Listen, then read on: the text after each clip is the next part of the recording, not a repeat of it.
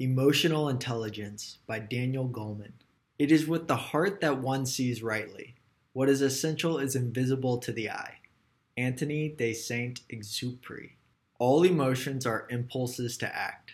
Continual emotional distress can create deficits in a child's intellectual abilities, crippling their capacity to learn. Emotional intelligence. Abilities such as being able to motivate oneself and persist in the face of frustrations, to control impulse and delay gratification, to regulate one's moods and keep distress from swamping the ability to think, to empathize and to hope. People who are emotionally adept, who know and manage their own feelings well, and who read and deal effectively with other people's feelings are at an advantage in any domain of life.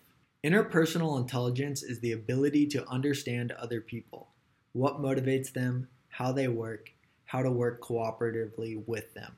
Intrapersonal intelligence is a capacity to form an accurate model of oneself and to be able to use that model to operate effectively in life. Self-awareness, recognizing a feeling as it happens, is the keystone of emotional intelligence. The brain is remarkably plastic, constantly learning. The key to sounder personal decision-making is being attuned to our feelings. Reframing a situation more positively is one of the most potent ways to put anger to rest.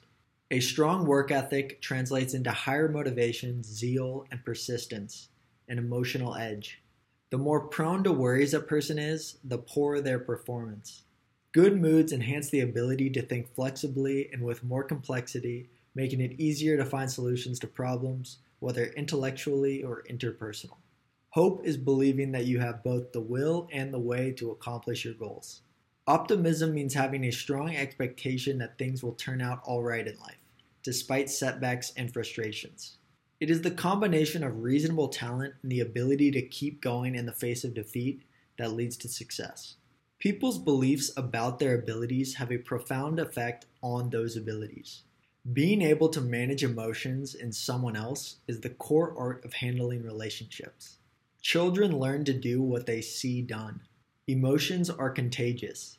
People who are able to help others soothe their feelings have an especially valued social commodity. They are the souls others turn to when in greatest emotional need. When two people interact, the direction of mood transfer is from the one who is more forceful in expressing feelings to the one who is more passive. To love and to work are the twin capacities that mark full maturity. Boys take pride in tough-minded independence and autonomy, while girls see themselves as part of a web of connectedness.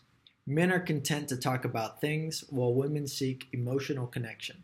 When emotionally upset, people cannot remember, attend, learn, or make decisions clearly. Stress makes people stupid. Leadership is not domination, but the art of persuading people to work towards a common goal. Taking initiative, being self-motivated enough to take on responsibilities above and beyond their stated job. People who are extremely scared do terrible in surgery. Anger seems to be the one emotion that does the most harm to the heart. Being prone to anger was a stronger predictor of dying young than were other risk factors, such as smoking, high blood pressure, and high cholesterol. Social isolation, the sense that you have nobody with whom you can share your private feelings or have close contact, doubles the chances of sickness or death. While we cannot decide when we have our emotional outbursts, we can have more control over how long they last. The main hope of a nation lies in the proper education of its youth. Erasmus. We need to be in control of ourselves, our appetites, our passions, to do right by others. It takes will to keep emotion under the control of reason. Being able to put aside one's self-centered focus and impulses has social benefits.